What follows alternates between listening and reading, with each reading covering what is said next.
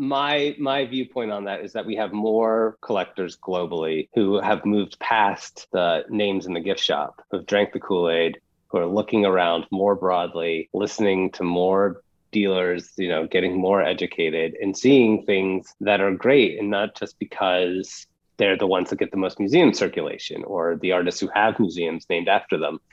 Oh, I think that's part of it. And it's just hunting for things. Everyone's got a different motivation for why they hunt for things. But I think there is a point at which you start to look around and you think, this stuff over here is nuts. Welcome to the Artelligence Podcast. Live Art's look behind the scenes at how the global art market really works. I'm your host, Marion Maneker.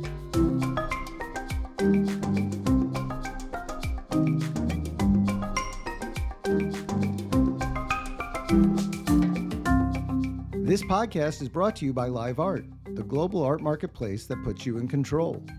Download the Live Art app to get all of the most relevant art market information, as well as access to exclusive private sales. Or visit us at liveart.io. This is our hot list for the second quarter of 2022. Using Live Art's comprehensive data, we looked at the sales in April, May, and June in London, New York, and Hong Kong. We tried to identify the artists with high hammer ratios across multiple sales. Hammer ratio is the hammer price over the low estimate. We narrowed that list to a few dozen artists, excluding, for example, the names from the winter hot list. Then we boiled it down further to 16 artists whose markets we think are worth paying some attention to right now. We covered 9 artists in the first episode. In this one, George Odell discusses the markets for Sam Gilliam, A.R. Penk, with a side tangent on Georg Baselitz and some other European artists, Yuichi Hirako, Susumu Kamijo, Louis Fratino, Ross Bleckner, along with some other rediscovered artists from the 1980s, Danielle Orchard, and finally, George offers his take on the market conditions going into the fall. If you want to follow along as we discuss the sales, go to analytics.liveart.io. Type the artist name into the navbar search window in the upper right-hand corner. Once you're on the artist page, scroll down to the search result. In the right-hand corner, you can sort by date sold, newest to oldest, or use the auction sales tab to select only the sales for 2022. Now, let's hear from George.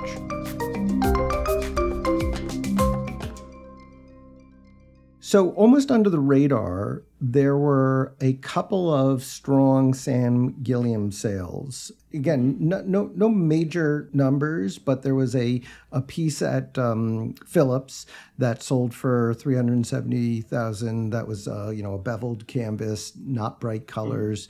There was a work on paper that made $88,000.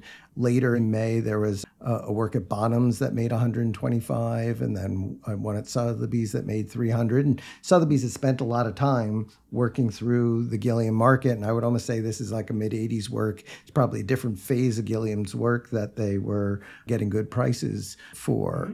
It's a big art world. There are many markets within it, and sometimes we get distracted if it's not at the sort of highest level, but this is a sort of work-a-day people making progress. Well, I think, Gilliam, the Gilliam story, the narrative of Gilliam as it relates to DC Colorfield, plucked out of obscurity from the start of that show that Rashid Johnson curated with Kordansky, which was the striped, very Nolan body of work, into the discovery of the beveled edges and the other pieces that come from them, and then into the 80s and 90s pieces, which are radically different from all of that.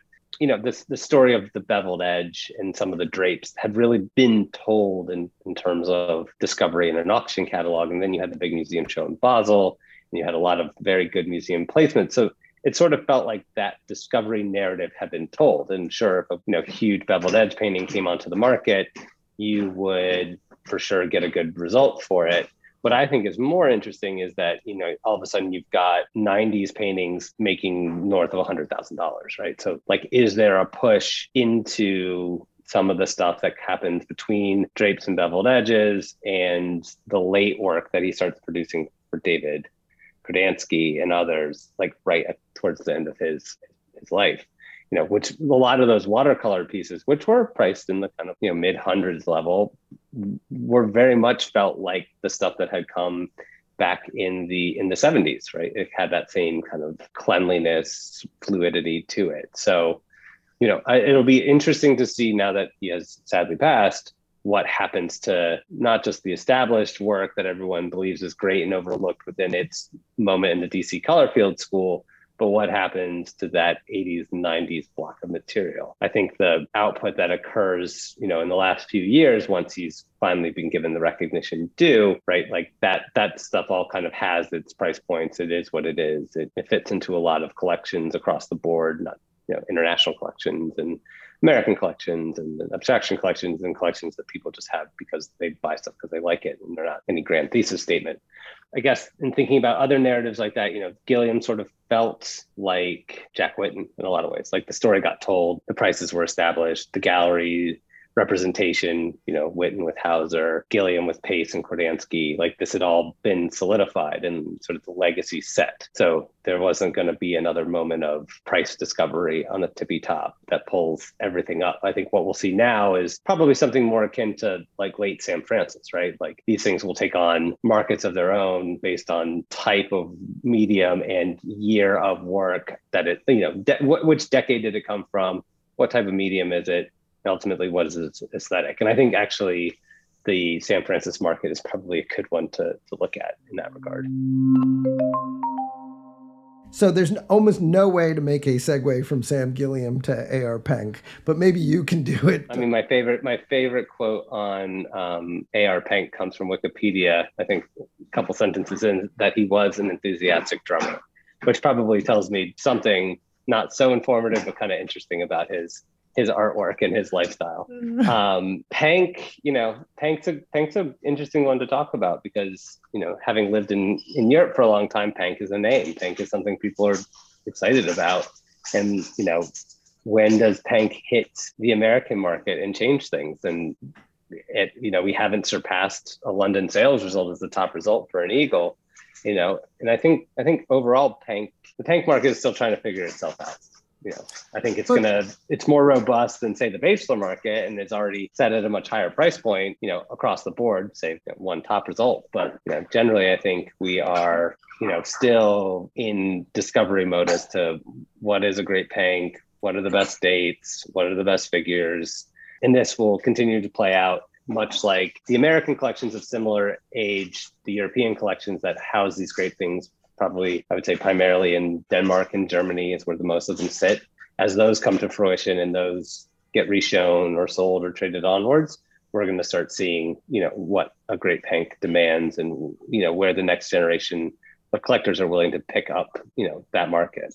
What I hear you saying is that the significance of the sale is not that it's the second highest price. It's that it's the second highest price at $560,000 set in New York. The fact that it was bid up in New York, even if it's bought by Europeans, on the internet or on the phone, it's the marketing aspect of a auction that enough other people are seeing it and saying, hey, that Penk just got bid up to, 4 times its low estimate. So something's going on here. If you look at the top 5 and possibly even the top 10 results, the number 2 result from May at Christie's is the only one that occurs in the United States. The rest of the sales are all London, Paris, or Amsterdam, and the bulk of them are London sales. So it's significant. That result is significant, I think, in the same way that you start to see the Boslitz paintings, the great Boslitz paintings of the world start appearing in New York auctions rather than in London sales.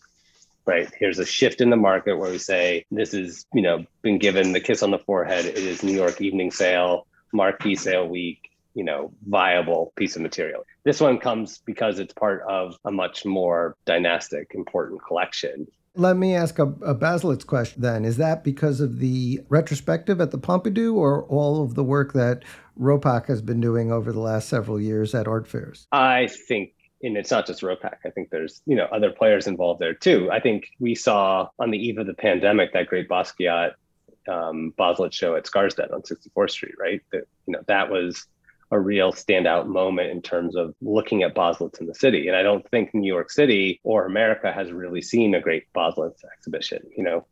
beyond those who are immersed in this world, he's the guy who paints upside down things. But there's all this storytelling that can go on. And yes, there are some great American Boslitz collectors. I think maybe the preeminent collector of Boslitz, while he has a castle in Germany, is, ultimately British, but lives mostly in America. So I think we have, I think the greater Americans who haven't fully, baptized themselves in the world of post-war art have yet to understand the Boslitz story. But it's interesting that, Broad paintings and other major works that come out on market are starting to appear with more regularity in the New York sales, like the fact that the Elka sculpture makes this huge price in New York rather than being sold in London, the number of heroes that appear at the same time, Orange Eaters, all these, A+ moments in the Boslitz, the story of Boslitz, are occurring in the market sense in America. So I think that's a testament to the dealers involved, both in the primary and on the secondary. And some of the more recent museum shows that we've seen in Pompidou, Basel, and elsewhere that have given a broader public scope to see these things.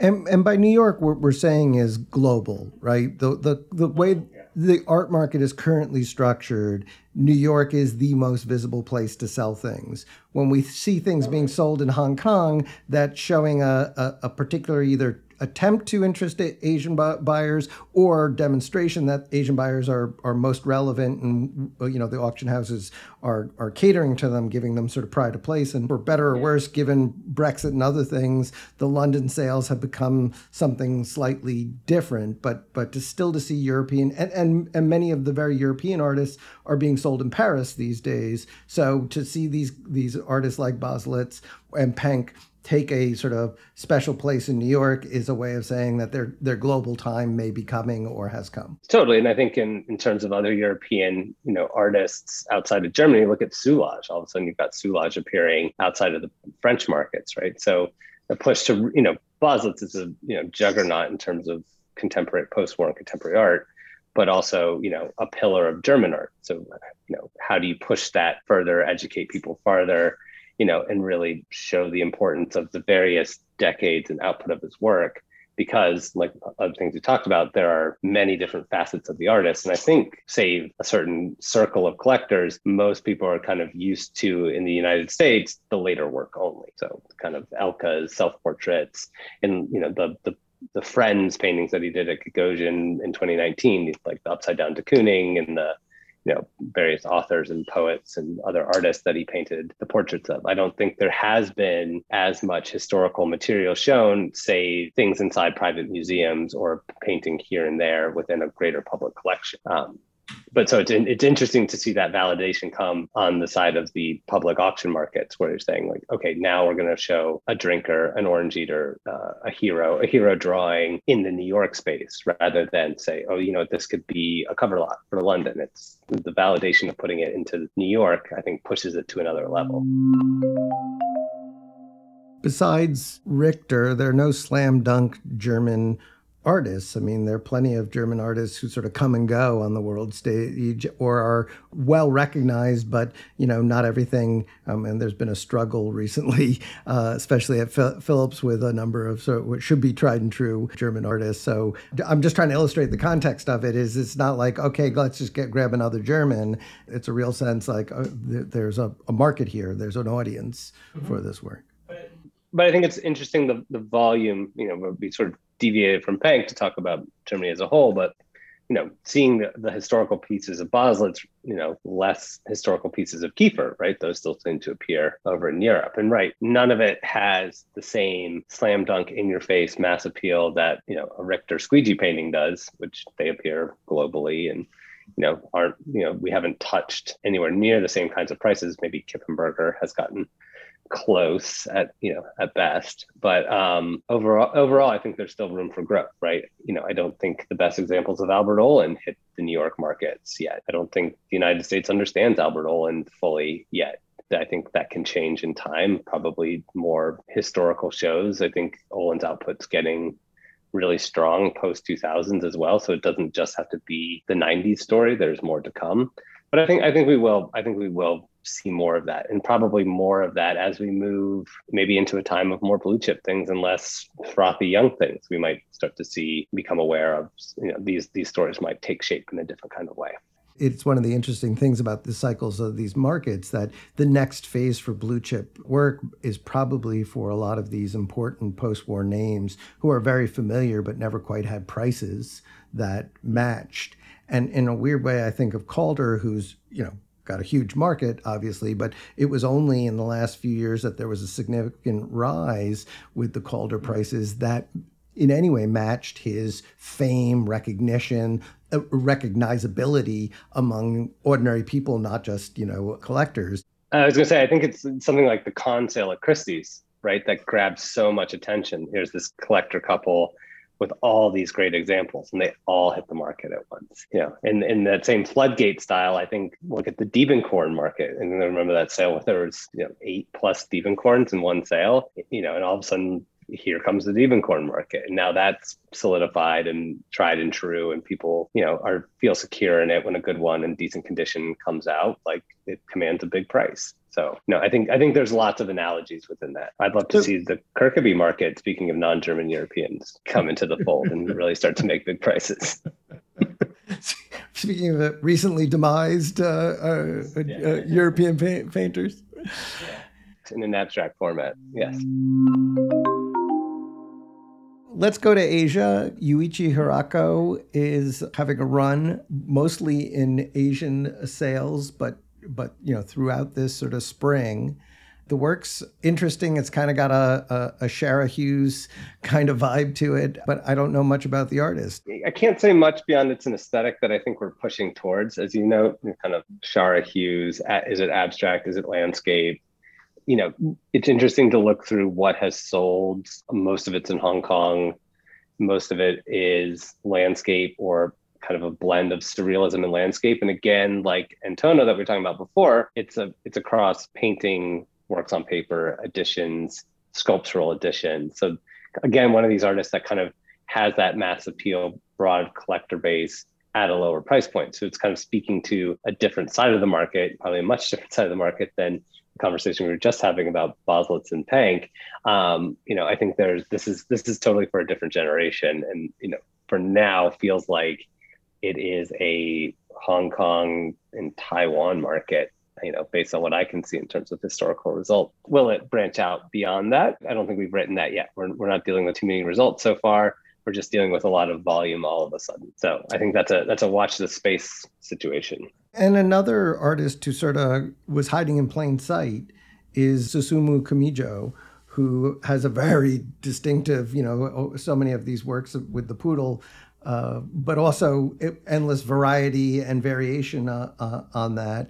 And it certainly seems like it finally is beginning to break out. There was a sale last November at $274,000, but I think it slightly took people by surprise that there was another one at $224 in Hong Kong in May. Yeah, and that the pricing remains consistent. If we had been talking, prior to these results, I don't know that I would have had much to say that, the poodles march on here, but they seem to have a market, much like some of the other artists we've spoken about in this conversation today, that, just because one person or a group of people aren't looking at this is not to say that another group isn't. So I think we've seen that stratification of collector bases where people are collecting things in isolation of other market trends, and you're creating these kind of markets within markets. And I think Kamijo represents part of that group of, most of the people I know who collect Kamijo are under 50. They have an immediate visceral response to the work. They like the work. None of them that I know, live with living poodles. They just have these poodles. So, well, you couldn't get a dog during the pandemic, so this was your way of getting a dog. Yeah, right. Yeah. So we'll see. Now that dog breeders have opened their doors again, will dog paintings continue, or is Kamijo going to be written off to the sporting, and hunting sales? I doubt it. I think, there's good gallery representation, and there's good shows that happen in America, and there's, good shows that happen abroad, and, different people like different aspects of the work. I know some people who want a very bright pink fuchsia poodle or pair of poodles, and other people who want a really proper figurative one, and still yet other people who are like, just show me an abstract one. So again, within one theme of the standard poodle, there are many particular outcomes. Let's move on to Louis Fertino, who's sort of same thing. It's not like all this happened this quarter. It's been happening for a while. There just happened to be this very strong sale in May of 365,000, which is, more than double the previous high number. Something that maybe caught a lot of people by surprise. I would have thought that painting that was sold in Hong Kong, that first real proper work to come out for auction, I believe it was like lot one in their October sale last year, was a better picture. But Fertino is a name that's been, hunted for and hunted after for a long time. It follows a certain trend of figuration that a large number of people are collecting at the moment. Dorn Langberg, I think you can put into that group as well. So this kind of, classically trained, looser figuration, shall I dare call it, school of Clemente in a lot of ways. That's actually pretty good. Yes. Miniature Clemente, I think, is what you have to think about it, because size is important here. In PG-13 plus, right? Yes, so yes. I don't know how many Upper East Side restaurants are hanging Fertinos on their walls yet. But I think there is a broad collector base still for these. I remember I was speaking to a collector who had been asking about Fertino, over a year ago, and we had found one for them. And I asked him again if he'd be interested in more. And he said, "Oh yes, definitely. I love the painting that I found, and I'd love to find more." So, I don't think the full story has been written. I think what we will see is what, again, like so many young artists, where does the young work sit against the early work sit against maturing styles and themes? So what is the recent output, and how is that placed, and how is that priced vis-a-vis what was in those first really early shows? If it's still lives or plants or ropier figures. There was a moment with Fertino, and I think happens to a lot of young artists, is that you get one good result for a great artwork that comes out, and then all of a sudden you get a bunch of bad stuff. Not bad, just early stuff, not fully resolved. Draftsmanship's not quite as tight. Maybe it's very academic even. It's not really the style of, it just happens to be made by the same hand. And these things start to pull down on the market until you get a result like we saw for Tristan Drinking Soup, that kind of reestablish the justification for these things to trade privately between 150 and 250. So, I think that's a lot of it. I think there was a wobble in there because there was so much Roku material that was getting shoved into various sales online, day, mid-season, just because it was a name, right? And not because it was the quality that should justify a big price. There's one retrade here. The seller was punished for exactly that. It was bought in October for $65,000 and then resold in June for $42,000. That's Morning Glory, I think. Yeah. Right? Yes. Yeah, exactly. Yeah. And I think you'll see that, right? Because what is Morning Glory? It's a flower. What is Morning Glory not? It's not a single male nude, a very, sultry, swarthy, head portrait like the one from Hong Kong in red, or it's not, a pair of figures dancing or embracing. It's none of those things. And that's what Fertino initially captured the imagination of collectors of all stripes with, was these types of paintings. People thought, hey, this is good. This is a bit radical. This is pushing something. I'm going to pay attention to this and be excited about it. And I think those paintings that get an artist to that place they're not going to be the market darling ones, right? Those are the paintings that get made along the way. They have their value. They are intrinsically good. They show strokes of what is to come, but they aren't going to be those breakout pieces. And you're not going to get 3x by buying it at auction one year and trying to sell it the following year. Rarely does that occur anyway. You've got to give things time to breathe. We're not all so fortunate to do so. But you do see that in turning something around too quickly, that is not of the gold standard of a particular artist's output, you might get punished in that regard, or punished, or just not see the return that you were hoping for. Punished is, it's not even the person who's doing the retrading that they're losing money there. It's a signal to everyone else that there's no appetite for this. And we were talking about this earlier with Bernhard's. Something similar happened with one of the Kate Moss paintings. And it's just a sign that this has been a crazy market where everything sells. Christie's just announced 87% sell-through rate for the first half of the year on everything they sell. It just seems like everything will sell. And then here's the market saying, no, not everything, and we see you. But 13% of it didn't sell, right? Within that 87, there's 13% to make up the full 100 that's now sitting in storage in a box somewhere, like waiting to get retrieved, or has a low ball post sale offer against it. Right. Or is coming to a no reserve sale near you. or will sell for 30 times that in 3 years from now because nobody remembers anything. I've seen crazier things happen. I remember a Basquiat painting that BI'd in New York got turned around in London and made 3x its estimate. Crazy stuff happens. Another great 80s name is Ross Bleckner, and he set a record price in early May at Christie's of $277. He's not a heavily traded artist by any means, but I thought that was, again, is that just our 80s story that we keep coming back to, or something else? I think it's an 80s story, but I think there's also, there's been rumblings or the idea that Bleckner feels undervalued, against contemporaries, and that which comes later. Is it Marigold paintings? Is it stripes? Certainly the paintings available in May, the painting that made the record in May, suggests that stripes are the top works, because 5 out of the top 10, so 50% of the top 10 of works ever, sold by Bleckner are stripe paintings, followed, on the heels of a couple of Marigolds, some birds, and 2 kind of seemingly random series of paintings.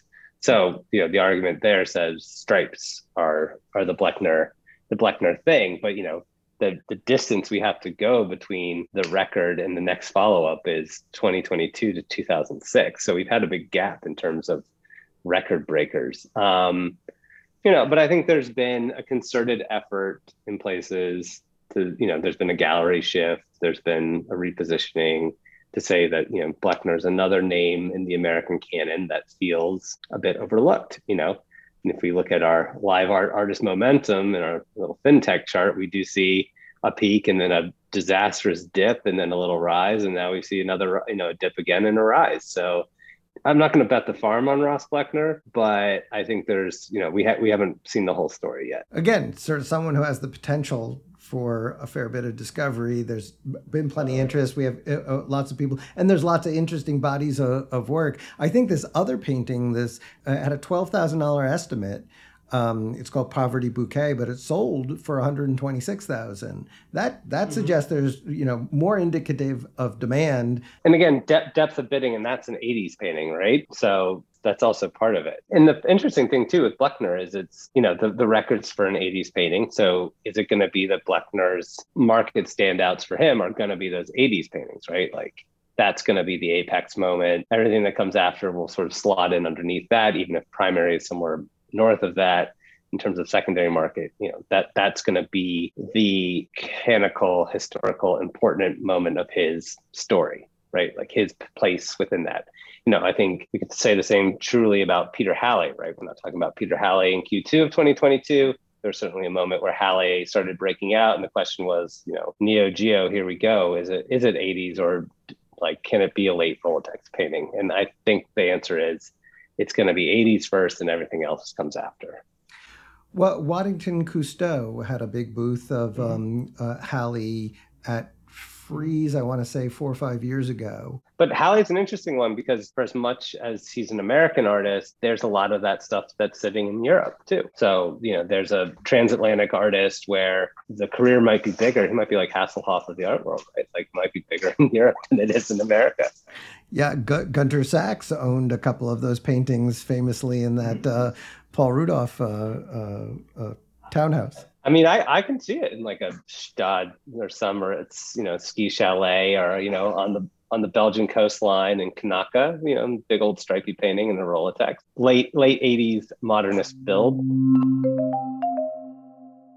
All right. So this is a little far afield of the subject of this podcast, but one of the trends I think we keep seeing in the numbers, I really need to do a deep dive to try and sort of prove it, but it feels like the dominance of the biggest artists, the Warhols, Picassos, has waned, and we are getting many more artists having value and their markets being significant. And just this discussion, we've been talking about lots of really great painters who are not terribly well valued, not because they're not good painters, just because there's never been that kind of consolidation around them and building it. And there's almost the suggestion that as art becomes or seems to become more popular, that there's a lot of art out there, a lot of really good art out there waiting to be bid up or distributed. Rediscovered, redistributed. I think there's a whole host of names out there. As we could toss out, thinking about Bleckner and some of these others, like Sean Landers, right? Like, is there going to be a Sean Landers? I think and Mike Bidlow had big results coming out of the Amon sale as well, right? Yeah. And that again, dealer sale, really loved by dealers. That was a deep drink the Kool-Aid moment. But I think we're having probably more people, both who are trade or trade minded or actually just true civilian private collectors, who have drank the Kool-Aid. They've read the books, they've seen stuff.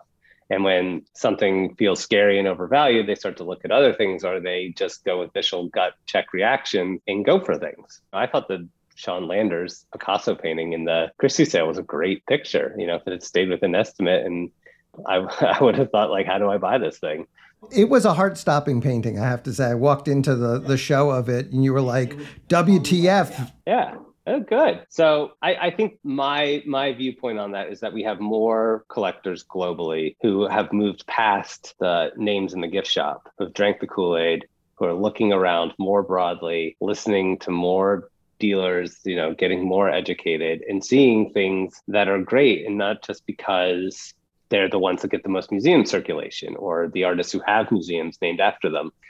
I think that's part of it. And it's just hunting for things. Everyone's got a different motivation for why they hunt for things, but I think there is a point at which you start to look around and you think, this stuff over here is nuts. Like, what else is there that seems good and seems like it could have a rebirth moment, or it could come back in the fold a bit, or was in the fold and now it's on the outskirts. And maybe I'll jump in now for this. I'll go for a stripy Bleckner of the 80s more than, while at the same time somebody else is like, you're the next Nara and I'm going for you, right? Because those things are hitting the same price points. It's that stratification, markets within markets, little collector pods. And I don't mean they're in, WhatsApp channels talking to each other about these things. And then, some of them probably know each other, but it's a globalization of the art market that's getting more people to the table looking at more things.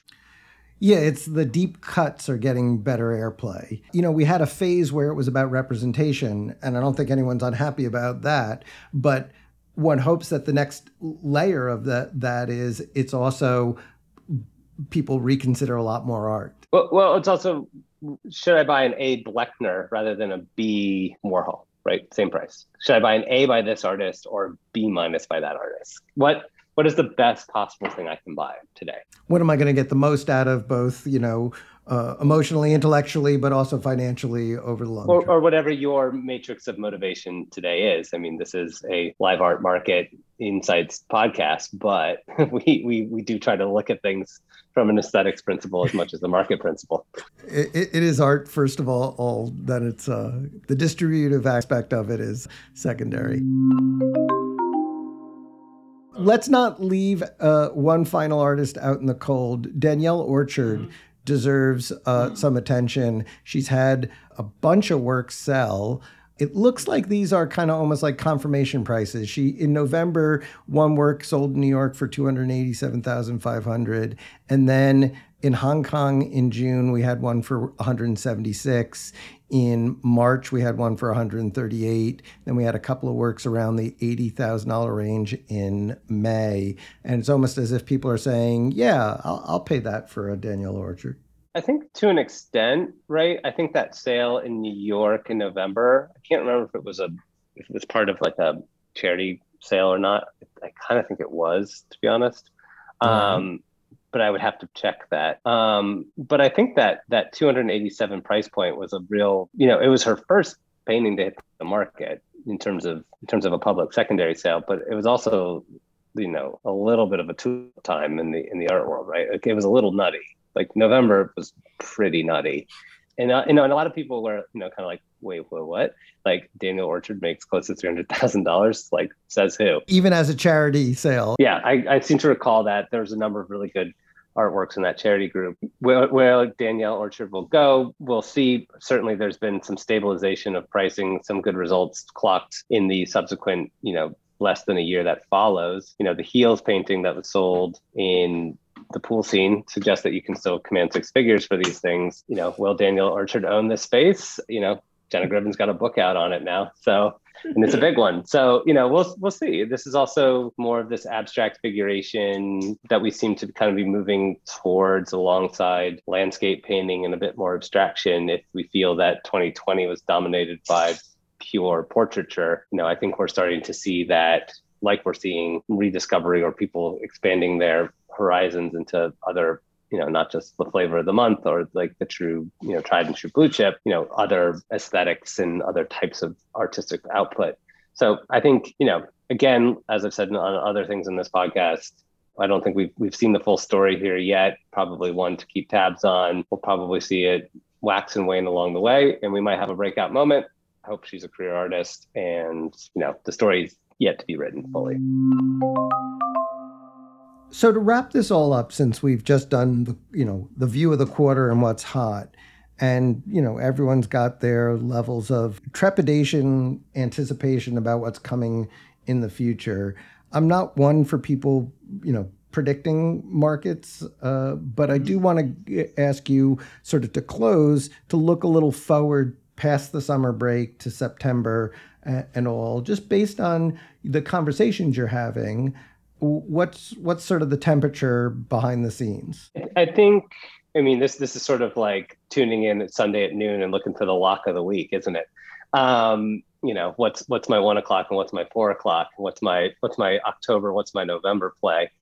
The conversation so far, it feels like this summer is more summer than ever. And I think that's partly due to the fact that more people feel comfortable with travel. Travel is a lot less restrictive than it has been in the past. I was talking to a friend who has very comfortably stationed himself in the south of France, and he said, there's more Americans here than I can remember in the last 10 years. And, I think people are on the move right now. So it's a little bit snoozier, a little bit sleepier in terms of focus. We'll see what August brings. I've always found August a lovely time to, clock a big deal. Primary market seems to be ticking along just fine. You still, a real fight to get things. People still feel very comfortable there. People are still hunting for things overall. I'd say it's probably just as easy to move an A picture as it was a year ago. B picture is probably a little harder. Traipsing into the fall, it'll be enlightening as to what, those first September sales look like, what their makeup is. I've always thought in the last few years, that's a great place for mid-market material to appear. I was looking at Christie's online contemporary curated sale last night. Good prices already being in advanced bidding for a Lynn Drexler in there, which we talked about in Q1. I think that trend's certainly on point to keep going. October, the London sales, there's been some press around kind of how they're, they sell definitely the seat of the European market. For now, the question that's been rumbling around is how and when will Paris overtake London? I don't know if it's that or if, those cities, just everything becomes a little bit more regional. But for now, London certainly remains the place to, clock a big Bacon if you're not going to do it in New York, or a big Monet. Obviously, all of the great British artists, that's your home base for those things. Do you sell as much young trendy art there outside of the Frieze Week? TBD, right? That's a big question mark. But you don't see people turning away from all of the young artists. This is not like 2015 where everyone was like, okay, we're done with the Murillos and the Lucian Smiths and all, and now we want to go back to the big names. I don't think so. I think, if anything, some of the bigger names that got cast aside in the last few years might come back into the fold a bit. I wouldn't count Stingle down and out. Look at the recent Pinot hang, like it is Stingle-centric. In a good way. It's got the big foil room and it's got a lovely triptych. And there was a decent Stingle sale in this last quarter, which I took as like a marker, like, hey, there's still life, or maybe it's coming out of hibernation finally. Exactly. I think the same way we saw like a couple of Grochon sales, both in terms of the art fairs and elsewhere, and like the reappearance of that name within an evening sale context, right? November, I feel like, will be November. The real question will be, what is the appetite for bringing things for sale publicly or privately for that regard, vis-a-vis what has to come for sale. And I think that will command what the makeup of the fall looks like. I think there's a lot of people judging now. Is it like, am I better off placing something that a year ago of like Hong Kong was a no-brainer? Now is it better to go New York? Where do we feel the most attention and appetite is going to be? Is it time to be risky and go for it and punt it out there? Or is it time to be risk adverse? And if you have to sell it in your home market. I think those are the big questions. I think it is TBD at the moment, which sounds elusive and hard to pin down, but I think I think we will be if I had to call it, I think we'd be in like a 2016, 2017 kind of market more than a 2021 kind of market. It's always TBD. We've spent the last year and a half basically saying this is not a great time when it was a great time. We've been climbing a wall of worry through all of this. So it's interesting to hear Guillaume Cerruti recently sort of said he still sees the demand there.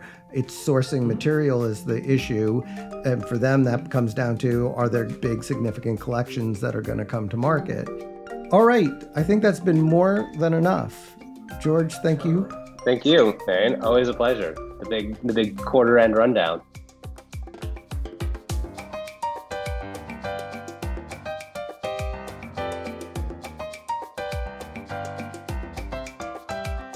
Thank you for joining us at the Artelligence Podcast, edited by Colin Ketchen, who also composed the original music.